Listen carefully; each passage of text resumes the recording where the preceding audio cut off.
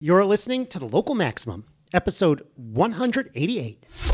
Time to expand your perspective. Welcome to The Local Maximum. Now, here's your host, Max Sklar. Welcome, everyone. Welcome. You have reached another Local Maximum. This episode, I almost feel a little bit awkward having video for this episode. I think the subject matter, I almost want it to be audio only so I can hide my face. But here we are in person doing this. You have nothing to be ashamed of, Matt. No, it's not that I'm ashamed of something, but it's the thoughts in this episode, and maybe even the partially the emotions, but also trying to reach deep into my memory banks in this episode might require me to scrunch up my face a little bit more than normal. And also, I often see this episode as us laughing and having a good time. Maybe we'll get to do that a little bit on this episode, but it's the 9/11 episode, so I don't know how much of that we're going to do. So listen, it's been 20 years since 9/11. I'm not very good at dramatizing things. I'm not going to give you a play-by-play. I don't want to make a huge political statement here. I'm not good at doing a memorial. Other people are good at that. And also, you're going to see on the TV over and over again all sorts of documentaries and stuff. But I did want to talk about it because it's an important event it's an important event in history, but also in our lives. And so I think it's important to mark 20 years. And I thought we can combine some personal recollections with a little bit of research as well to try to explain to people who maybe are under 25 what going through that was like, maybe to explain to future generations what going through that was like. They have tons of stuff on what going through that was like, but hey, the personal perspective and where we grew up, what our recollections were, might be a little bit different than the stuff that you're going to get, in most dramatization. So I thought that might be a worthwhile thing to do. Absolutely. And a lot of people have made the comment that, after 9/11, everything was different starting on September 12th, that it was a different world. It was a dividing line for our lives, that for our generation, it was maybe the equivalent of the Kennedy assassination. Sure. And so we're going to try and unpack that a little bit and give some clarity to what that everything was different really means. Because that's right. That's it's an easy thing to say, but a little bit harder to really understand. One of the things that we cover on this show, which I wasn't really expecting to cover when we started, but now it seems inevitable now that we do it, is sort of thinking about change, just changes in the world and how to anticipate them and how to think about them. So we've actually gotten pretty good at that. So we can cover some of that. Now, 20 years is a long time. So I want to start by taking us back only 10 years and just remember the day that bin Laden was finally captured and killed by SEAL Team 6. So already 10 years is a different world 10 years ago. It's hard to believe that was a full decade ago. Yeah. So do you remember that? Because there's interesting video on YouTube that I just don't think would happen today at a baseball game like the Mets and the Phillies, where, this was happening on the news and they put it up on the screen and people shouting USA, USA, after basically 10 years of a manhunt for a single person, basically, the number one terrorist in the world. And I have a few memories. So that was when Foursquare was getting started up. That was when Foursquare was hitting its inflection point. I did not work there yet, but I remember that Foursquare users created a venue down at the World Trade Center called Osama bin Ghanathon, and everybody was checking into that. And there were random parties on the streets of New York. I don't know if you remember this. I don't remember that specifically. My only distinct memory from that was the not quite literal but figurative mic drop speech that Obama made when he announced it. Oh, sure, yeah. And that's it sticks in my memory. But it's in retrospect, it seems like a weird thing to celebrate the death of a person. Yeah, it really does. And even if it's a loaded term, but ostensibly the assassination of an individual. Right. Not that he didn't have it coming, but we didn't capture him and put him on trial. They didn't try to exfiltrate him. Maybe that was the mission. I haven't done a lot of detailed reading up on that, but it seemed like that was extremely low priority in terms of what they went there to do. Yeah. So, I mean, and it's crazy that was 10 years ago. So now we're almost as far as that was from 9/11 itself. Yeah. Which, might be a little bit of a way to explain some of the events, happening more recently. I'm not sure, but maybe I'll throw that out there. So, all right, we went to 2011. That doesn't happen. That crazy situation doesn't happen unless 9/11 happens. So let's rewind and let's talk about, what was life like in America pre-11? I have so many things I could talk about on this. So I kind of racked my brain a little bit. Maybe I can go through my list. You can react. So in terms of technology, so we just had broadband internet. That was like brand new. People were getting it in their homes. We'd had it at the universities and the schools for a while. We just had like Wikipedia. It wasn't like you can go on Twitter and break news on Twitter, but there were definitely lots of journalists out there and, different that would break news on the internet pretty fast. And email was kind of the Twitter of its day because you'd be on these long lists and people were sending jokes back and forth and all the chain emails. We weren't yet in peak blogging, but it was kind of the precursors to that. Well, blogging was a big deal during the Clinton scandals and all that. So, it was just getting going. And there, like the internet was brand new. Like when that was happening, you have to call to get online. So really, that's how new it is. Like it was probably a lot of people.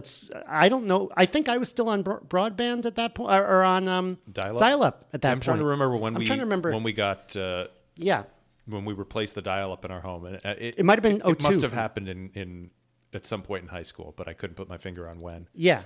So at this point, but you can go online in the library and in the school very fast. And I know I know people who who don't remember this might be like, wait, what? Like, why would that sounds crazy? But it was actually kind of easy.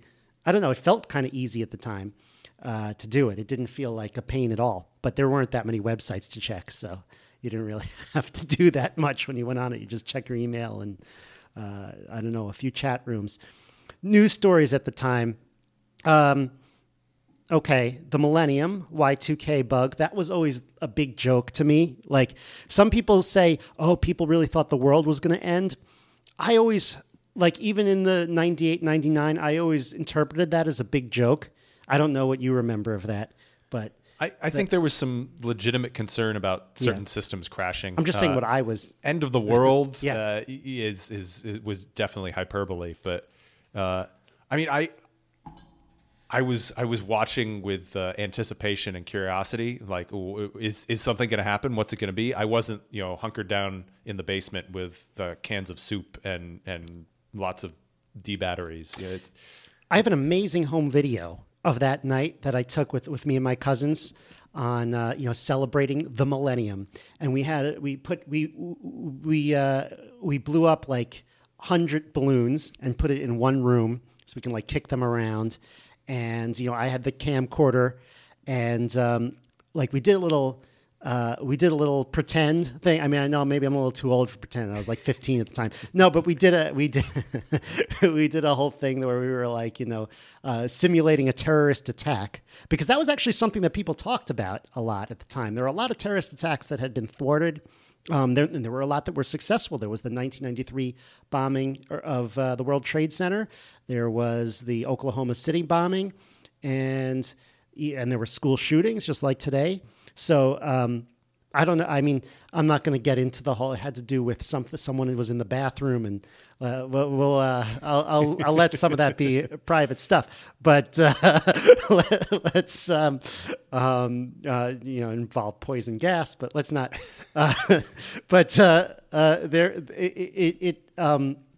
It was kind of a big joke. Well, one of the other things you have here in the notes is cell phones, which, and I can't for the life of me remember when I got my first cell phone. It I didn't may not have mine. been until I got to college, but it may have also been like senior year-ish. But these were not smartphones. These were barely even dumb phones. They were just the side of Wall Street brick size mobile phones. And look, I mean, at the Osama bin Ghanathon 10 years later, people still had dumb phones. Yeah, well, I remember in college, some people they didn't have unlimited texting on their plan, and so they'd say don't include me on your text chain because it costs me a nickel every time someone sends me a text. That's so ridiculous. I didn't get it through college, but I feel like cell phones were becoming very common among like adults, of Yes. which I was not one yet. And I think that played into some of the events of the day. I'm getting a little bit ahead of ourselves here because there were certainly a lot of adults trying to get a hold of folks, and I believe the cellular system was overloaded significantly. Right.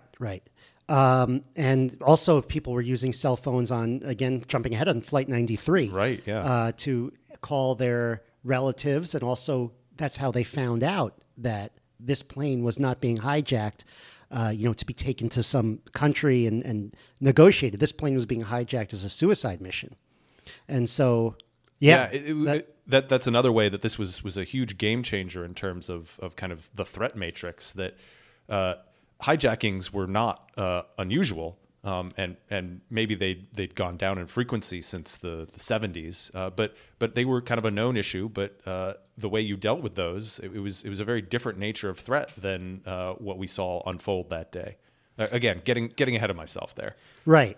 So, getting into pop culture now, and on one hand, this could just be, it seems this way because people often have positive recollections of their youth. But I honestly don't think I would feel this way if I were in high school in 2021, that pop culture and the media actually seemed pretty upbeat at the time in 2000 and 2001. Maybe shallow, but absolutely shallow.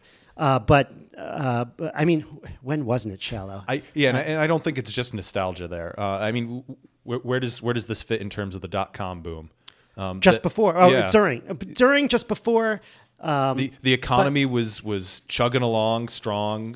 You said, we'd gotten through the Y2K scare with no significant issues there. And the .com boom affected people in tech, but it wasn't the kind of economic, it didn't cause the same kind of economic PTSD, for lack of a better term, that the 2008 housing crash caused. Definitely economic PTSD for people in the tech industry. I wasn't even thinking about the crash that followed the boom, but yeah. No, it was like coming off the boom, and it was a real boom it was also a real boom in terms of applications. Like the internet was a game changer, and it was still so new that it was, and this lasted probably until 10 years ago, until basically 2013, 2014, when the internet reached its peak and started its downward dive into the depths of despair. I have written down here, I remember the 2000 election really well. And it might sound, similar. If you read it in a textbook years from now, it might sound similar to 2020, but it really was not living through it. Looking through it now, it's not. It seems like it wasn't really a culture war. The struggle was among politicos. Like I picture like the people protesting in like button down things like it was now. Like, it was a big deal at the time. It's like who's going to get the jobs, and it was unprecedented. But I'd say it was an order of magnitude less. Bitter is not the right term for it, but there. It was a lot like, oh, this is a very fascinating case. There was a certain element of this was a battle between gentlemen, that there was a certain, even though they may have disliked each other personally or opposed each other politically, there was a certain amount of respect among all the parties, which did not exist in our last two presidential elections. Sure, I'd say. Sure. Yep. So that was going on. I went ahead and looked up some of the top 40 music that was playing on the radio. I saw some J-Lo, Mary J. Blige, and TLC. I know that those are names of artists, but I'd say there's at least a 70% chance that I would not have known that I would in 2001. I'm into I was into that. Yeah, I was pretty oblivious. Okay. Okay, so that happened. No, but also that was Britney Spears was coming up, and Eminem, and Christina Aguilera, and all that. So it was. Well, I guess Eminem's kind of more. I feel like he's more of the 2000s, a little more of a Downcast type of situation. But yeah, but you had that.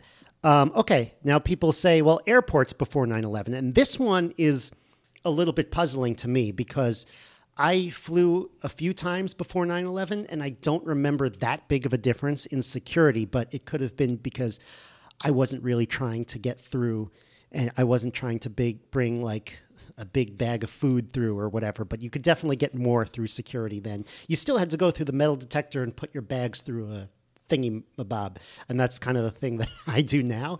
But now I have TSA pre-approved, so maybe that got me kind of back to where it was. I'm sure if you still have to take off your shoes, and if you're not, so. I have a couple of thoughts on that. Yeah. And I don't know that I'd done any air travel pre 9/11 that I can remember. I mean, there was a trip to Florida when I was like 2 that I have absolutely no memory of. But I don't have any distinct memories of air travel. But you went on the middle school trip to Washington D.C., right? Did we fly for that? We I did. Can't even remember. We did fly. Well, yeah, it shows how crisp that is in my mind.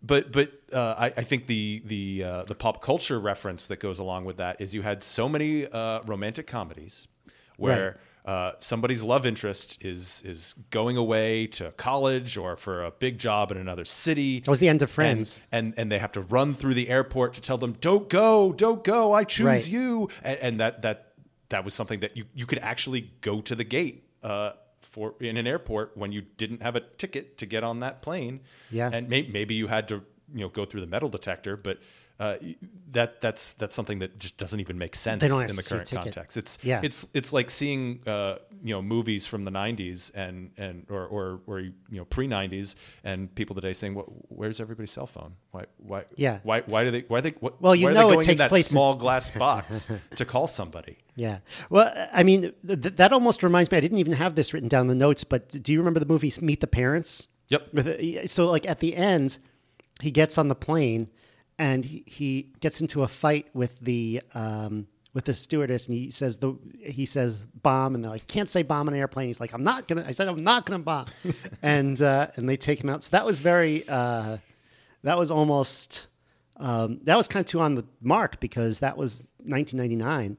And then they take him out, and then it turns out it's actually Robert De Niro. Like I said before, the hijacking threats were a very different beast back then. Because maybe there was a bomb on an airplane, but it was usually because that's the threat to get you to do this other thing that I want you to do, which was usually like fly me to Cuba or fly me to Libya or wherever the place that you wanted to escape to. Right. That was beyond the jurisdiction of the Western power you were currently in. Right. And the playbook was usually just do what they say,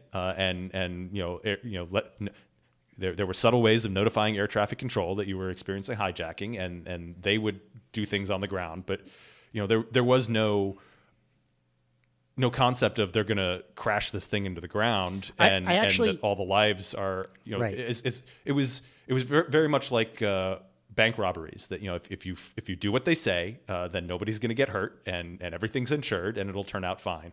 And I actually don't remember any specific hijackings that occurred in our lifetime before that. I know some occurred in the 70s. But yeah, I'd say it was going out of style as a common activity, but I haven't looked up what the stats are and how frequently it actually did happen in the 90s. Right. Okay, so I had... there was one other thing I wanted to mention about airports. So I was not a stellar Spanish student, but I did take Spanish in high school. And if you were more dedicated to your foreign language than I was, there was an opportunity. I think it was over spring break. Students could go on a trip to Spain with one of the teachers. And one of the things that invariably almost all of the boys who went on this trip would do is they would purchase a sword in Spain. I don't know if they actually went to Toledo, the city that's famous for manufacture of swords, but they would purchase a sword in Spain. And in this pre 9/11 world, yes, you would have to you could bring it through security. You probably had to like. So that's hand crazy. it, You could just bring a sword through security. It was in its package, and you would hand it to whoever the security person was, and they check it and say, okay, yep, that's a sword, and then they hand it back to you when you walk through the metal detector, and then when you boarded the airplane, you would hand it to the flight attendant or the chief steward or whoever, and they'd say, okay, we're going to put this up in the cockpit with the pilot, and you can get it when you disembark.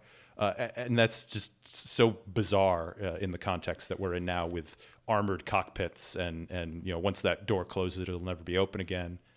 That reminds me, I got in trouble with a sword at TSA once in 2016. Did I ever tell you about this? I don't know if I've heard this. Okay. Story. Well, no. So I was in Africa, in West Africa, in Ghana in 2016. And before I left, they were trying to sell stuff to us. And someone's like, buy this sword. I'm like, it's pretty cool to have a sword, but I don't think I can get it through security. He's like, oh, no, it's not a problem. Just put it in your check bag. So yes, I forgot to put it in my check bag. so it was in my backpack. And the security in Ghana wasn't really, didn't catch that. So I went on that 10-hour flight all the way from Ghana to DC. Then I didn't sleep a bit on that flight. So I was just completely delirious. I had a long bus ride from what's one of the DC airports to Reagan Airport? Yeah, there's Reagan and Dulles, I think. Dulles is the other one. Okay, right in DC. I had to take a shuttle and with all my bags, and it was just it took forever. And then I finally got to Reagan Airport, and it was I don't know, maybe 7 a.m, and I try to go through security, and they flagged me, and I couldn't go through several times, and the guy was very nervous when he was opening my bag, and he said, do you have any weapons in here? I'm like, no, I don't have any weapons. It's all cool. Just check whatever you need. And he's like, if I put my hand in here, is something going to hurt me? I'm like, no, just look through my stuff. Let me go. So, and then he pulls out a sword, and they're like, sir, what is this? And I said, it's an Ashanti warrior sword. And they said, well, you can't take an Ashanti warrior sword on the plane with you.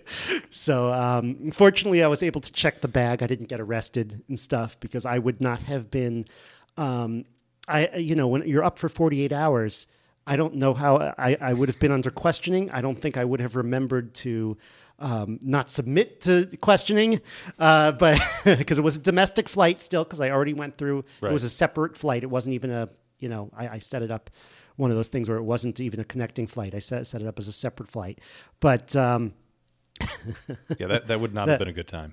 No, so it wasn't a border crossing. So, but no, they let me go, but I could have gotten in big trouble for that. I guess the other airplane but it was not a very dangerous sword. I mean, maybe it was. I don't know. I just don't know how to use it. You don't sound very convincing with the words in that statement. Come on, but it's not a dangerous sword. I mean, there's the stereotypical story of young child on an airplane for the first time, and the flight attendant asks, "Oh, do you want to come up to the cockpit and see what it's like?" And the pilot will show you around during the flights. No way that happens anymore. They still do that before flight sometimes. So that's good to know. I haven't seen that, but yeah. If you get your kids on a small plane, they might be able to do that pre-flight. I'll have to remember that next time we're flying with the kids. Yeah. Yep. Just knock on the cockpit door and be like, "Let us in." No, it's usually open before the flight. So I actually had 2 big flights that year. So I went on the school trip to France, and unlike the Spain trip, you didn't have to be a very good French student to go. So I went to France. I actually liked the trip to France. I didn't know too much French. I took French, so I guess I knew some French, but not enough to get around. So there was that airport thing, and I remember a lot of security. I mean, it was still a hassle to go to the airport. It was still a hassle to do an international flight back then. And then my second flight was to Michigan. I went on and so this would already be in August of 2001. I was about to say 2011, August of 2001. I went to a program in the University of Michigan. It was let's call it math camp. It was a 2-week thing where you learn about the concept of infinity from a math professor at the University of Michigan, some of which I've actually shared on this program, some of the same things that we went over there 20 years ago, which is hard to believe. And when I went back, I actually struck up a conversation with the person sitting next to me, which is, now that I think about it, would have been pretty rare for me. It would be pretty rare for me now, and would be like very rare for me at age 17. So it turned out that the guy next to me was, a Muslim guy, was a student, and he literally had like a book about, Islam that he was reading, and we were talking, and I remember on the way in, I was just showing him, because I'm very good at like maps and stuff, and I was showing him all the sites in New York. And I remember saying like, "Oh, look, there's the World Trade Center. There's the Twin Towers." So that, I mean, I don't know if I want to give that story, but that's just something that I really remember very well, because that was just right before. So then later on in the summer, I went to, I think the guy was from Morocco, by the way. So that was really interesting. So then I took a trip to New York City before 9/11 as well. I think it was coming in and out from one of the college trips. You probably remember this. You go on all this. Oh, yeah. We went on one together. It was a college I never applied to. But do you remember what that was? I do not. Do you remember what state it was in? Williams, Massachusetts. Was that okay. Massachusetts? Yeah. I definitely visited Williams at some point. Yeah. Yeah. No, that was with me. Or I guess I tagged along, I guess. I don't... Did you apply? I don't think I applied. I think I did. Right.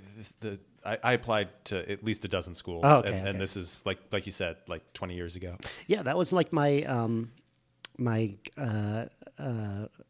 Anyway, I think I was in New York City for a college trip, and at the time, my grandparents hadn't moved to New York City yet, but my uncle was in the same building that they would be in, so I was in that building and in the pool, and you could see the Twin Towers very well in the distance, just like now you could see the World Trade Center in the distance. And so, no, you know what? So that would have been, that was sometime that summer I was there. Another thing during that summer was, it wasn't like in New York City, but I was crossing Canal Street. It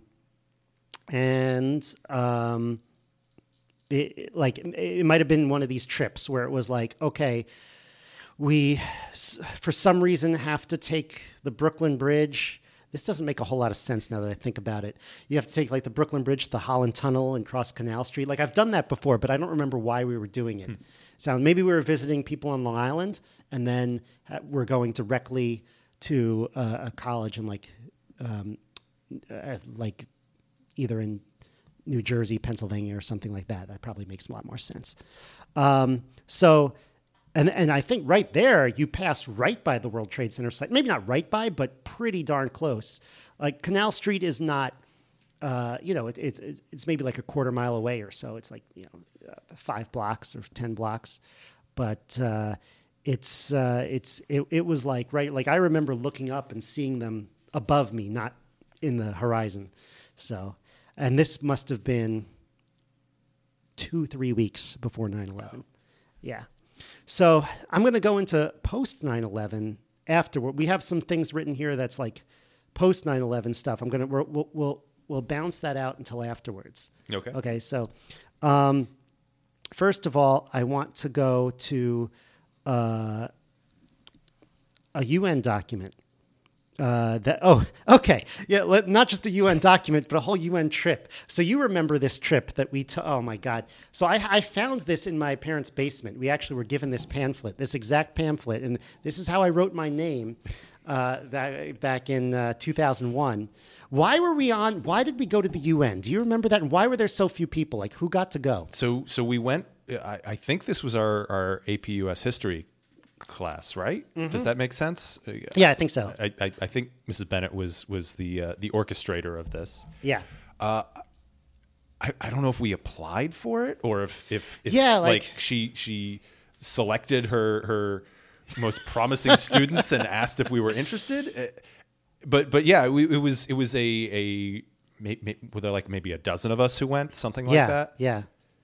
It was fun. So I guess it was something run by the United Nations International School, which I had never heard of at the time. I assume that's if you are a UN delegate or on the UN staff, then when you move to Manhattan to work there, your kids go to this school rather than going to the New York City public school system.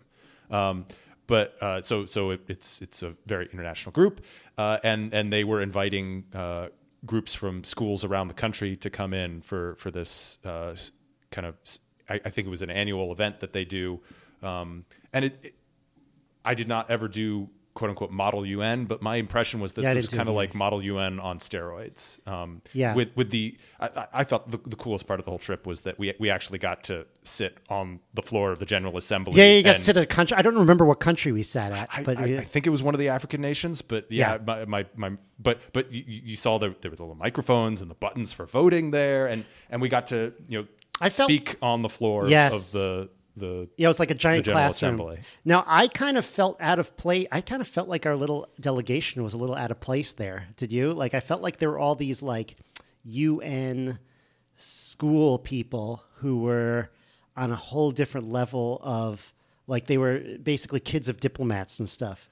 There was some of that, and maybe part of it was that folks from the other schools who were there were involved in Model UN type stuff, and so they were a lot more steeped in this kind of thing. Yeah. But yeah, this was a very new experience. That was back when I was kind of like impressed by that stuff, and then I think after I went to Yale, I was like, okay, I don't need to be impressed anymore. But okay, so I found the trip to be eye-opening.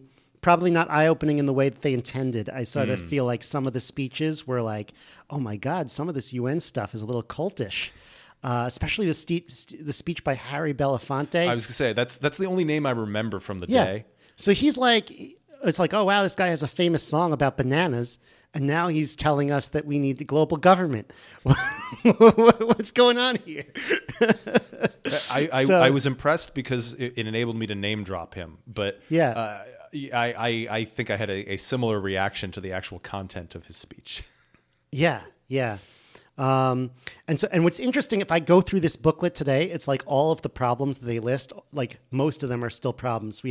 It's been another 20 years. They haven't solved most of them. Well, yeah, we maybe don't, one or two. We don't have the time on this episode some of to them get have into our deeper thoughts on the UN as an organization. But some of the problems have gotten worse. I would say that not having solved any of the problems that we were facing 20 years ago is very on brand for the United Nations.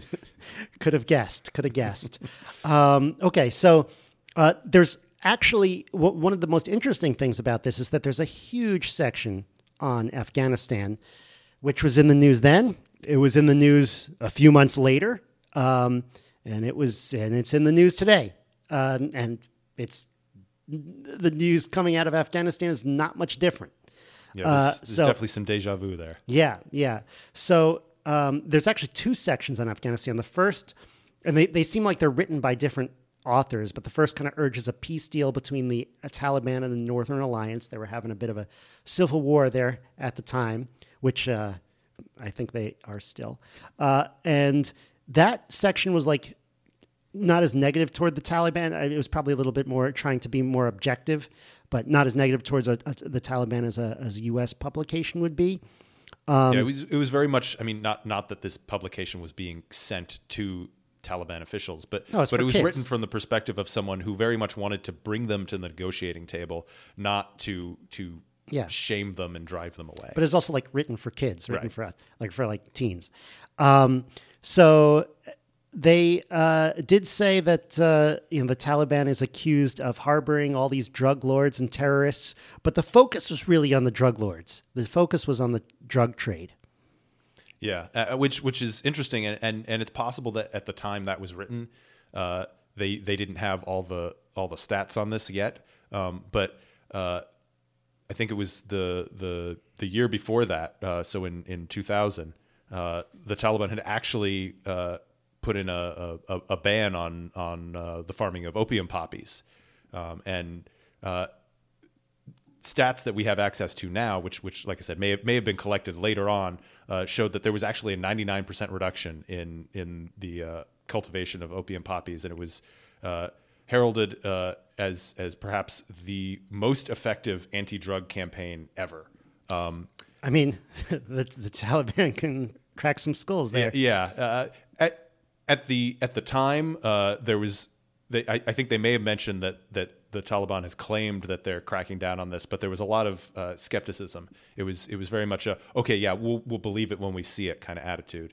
Because I think the Taliban had they have a history of promising things and saying that they're going to do things a certain way, and then not necessarily shaking out that way on the ground. So it wasn't unreasonable skepticism there. But Right. it's an interesting factoid that they drove down the production on poppies for opium so dramatically, and the depressing follow up to that is that and then the Taliban was kicked out, and in 2002 opium production shot right back up to its pre-ban levels. Sure.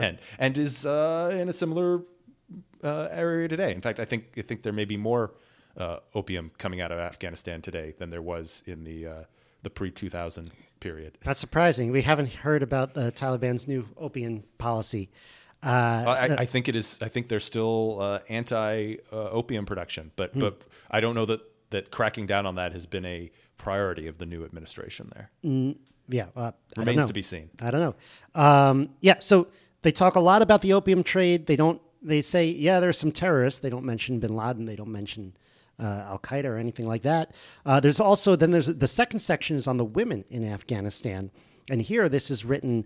The Taliban really sound quite brutal here, and on some of the things they're doing. I don't want to get into the specifics, mainly because I don't remember exactly how it was written, but it wasn't just like it was. There's a lot of real oppression there. Yeah. We're not talking about the gender pay gap No. being the issue. Yeah. Okay. Well, Again, a lot now of I the have to same get things this. that we're concerned about happening today in the new Taliban administration. I mean, okay, this is not. I'm like thinking, is this relevant to the episode? Do I want to get into the? Here it is: Women in Afghanistan, Amnesty International, victims of violence, religious strife, hostilities. Women have been treated as spoils of war and subjected to rape and other form of torture. So yeah, this sounds pretty bad. Okay, so we weren't like most Americans completely unexposed to what's going on in the rest of the world. I feel like there's this. I mean, it wasn't something that was being covered up by any means, but it also wasn't something you were hearing about on the news. Right. So let's talk about what was in the news in the summer of 2001. Because we're going to need a lot of water today. And then we're going to wrap up part one, which is going to be about the pre-9/11 world. And part two is going to be about the actual day, which people should hang on for. That's why you want to subscribe to this podcast, because this is really interesting stuff. So the summer of 2001, that was a very quiet summer. It was a very quiet year. It was after the millennium, after Y2K, after the election. There was not much going on. And there are two stories that I remember from that year. And they were both very, Well, I guess the Gary Condit story was not that ridiculous. I mean, here you had a congressman who his intern, 21-year-old intern, went missing. Apparently, they had some sort of relationship. We found out years later that she was killed and buried in the park, Chandra Levy, and we still don't know what that happened. But it's not exactly world-changing stuff. And then the second story, which is and he really got he really got the media off him when 9/11 happened. So that's I don't think I hesitate to call it a silver lining. For him. I mean, it didn't work. I don't think it worked out for him anyway.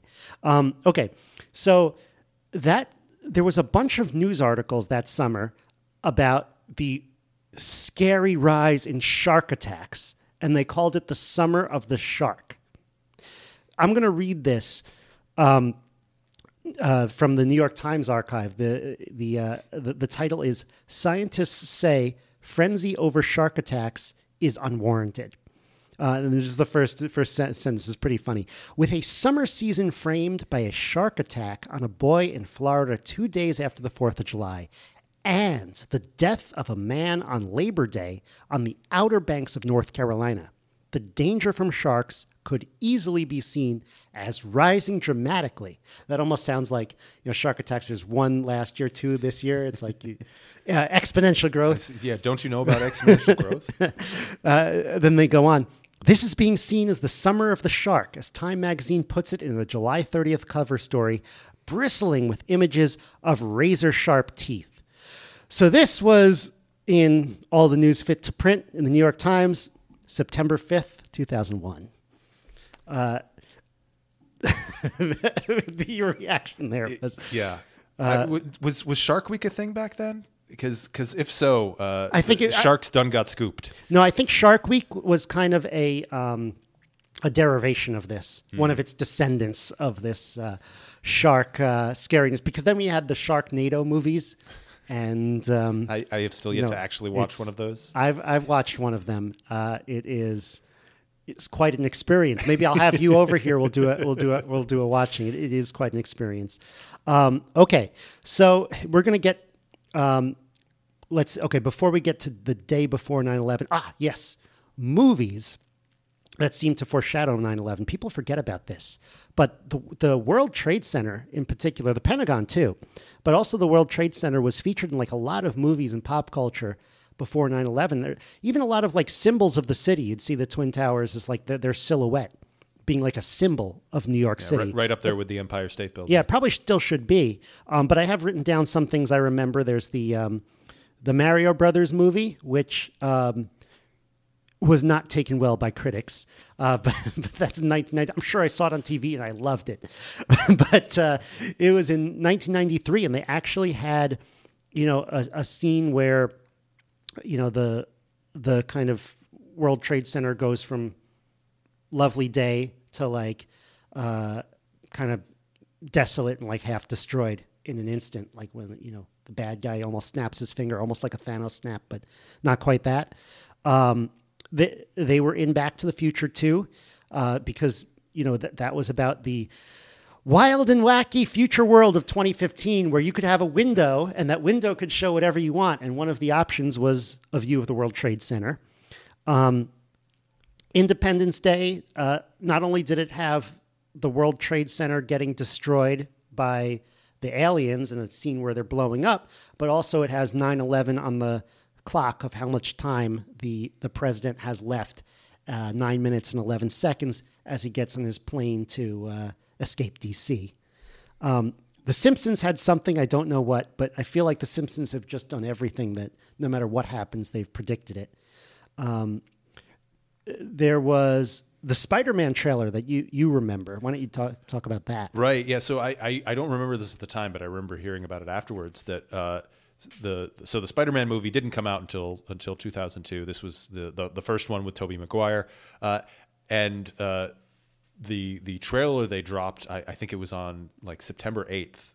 So trailer for the movie coming out next spring, and it had a shot that involved the World World Trade Towers, the World Trade Center towers, and I believe the original version of the film actually had the finale battle between Spider-Man and the villain Willem Dafoe, the Green Goblin. I think it took place on or around the trade centers, and there's a meme going around from him right now that's very popular. If I can remember, the one where he's like, "I'm a bit of a scientist myself." Have you seen? Yeah, okay.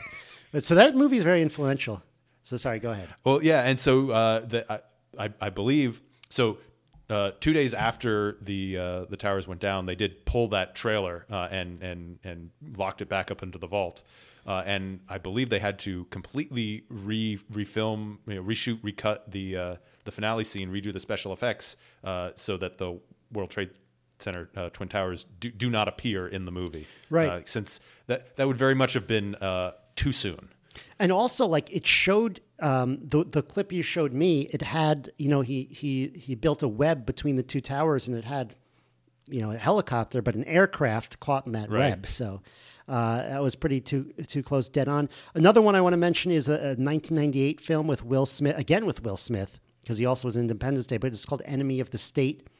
That really was about like the rise of the surveillance state. But I was going to say that has much more of a Snowden Patriot Act thing to it. I didn't know if it involved the towers or not. No, it didn't involve the towers, but it seems to hit on a lot of the issues that came to the forefront after 9/11. So, okay, now I want to take us right up to that point of September 2001. So let's just talk about what we were doing. Do you remember those first 2 weeks of high school? So we were going into our senior year, and basically it is going to be a lot easier than 11th grade. 12th grade is so much easier. And so I remember. I don't know that I was feeling that level of relief at that point, because we didn't have it at college yet. Yeah, I think. Yes. Is it like October is when the deadline for applications? I was probably procrastinating writing my essays. And I'm sure I hadn't finished filling out the Common Form app or whatever. Yeah, it was first semester was still a little bit, but they do go easy on you. So we both had a free period at that point. Like before that, you were going to class every single period of high school. And then in 12th grade, they're like, we'll let you have a free period. It's just free. And if it happens to be the first one in the morning, you could sleep in. You don't have to get up for 7:20 in the morning. You could now get up for 8 in the morning, which makes a big difference. Although now I can't imagine doing either, but different time. So I think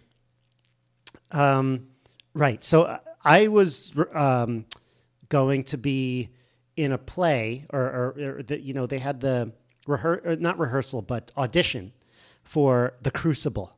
We were doing The Crucible that year. I ended up was Reverend Paris, so I was putting people to death in that, I guess.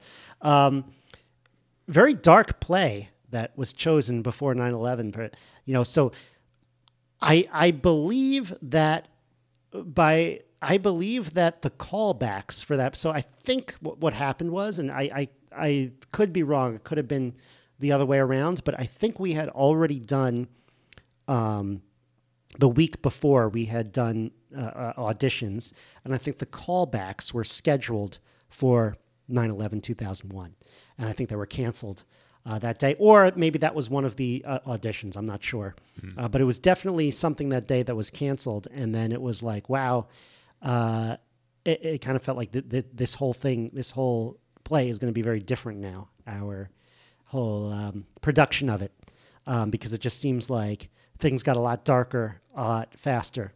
I was also planning the video that I put you in, Dictator of Easton, before we started writing it, about the town next door invading our town. Very fun. We were going to do a 20th anniversary. Was that all senior year? That was all senior year. No, I hadn't really started writing it. I was just sketching it out when 9/11 happened. It's like, oh, okay, this is going to be very different now. And yeah, I also went, I remember the day before, Monday night, I went to, I think, Stanford for like a thing on the University of Chicago, like trying to, recruit. So like what was it? Like a Q&A they would do with the kids and their parents. I ended up visiting there. I think I did apply. So I